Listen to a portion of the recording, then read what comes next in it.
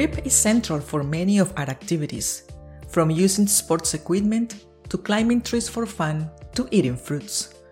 And while previous research shows that our fingerprint ridges are important for grip and manipulation, what hadn't been fully explained is the mechanism that allows them to optimize grip. Using specialized imaging, this paper provided those nuances.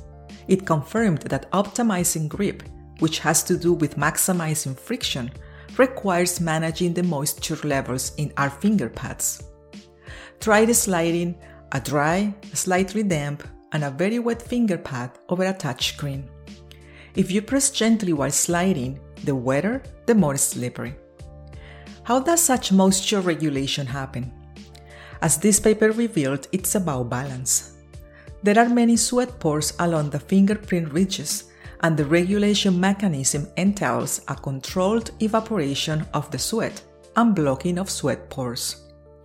This way, when gripping something, the moisture level of the finger pads increases or decreases in such a way that friction is maximized and slip is prevented.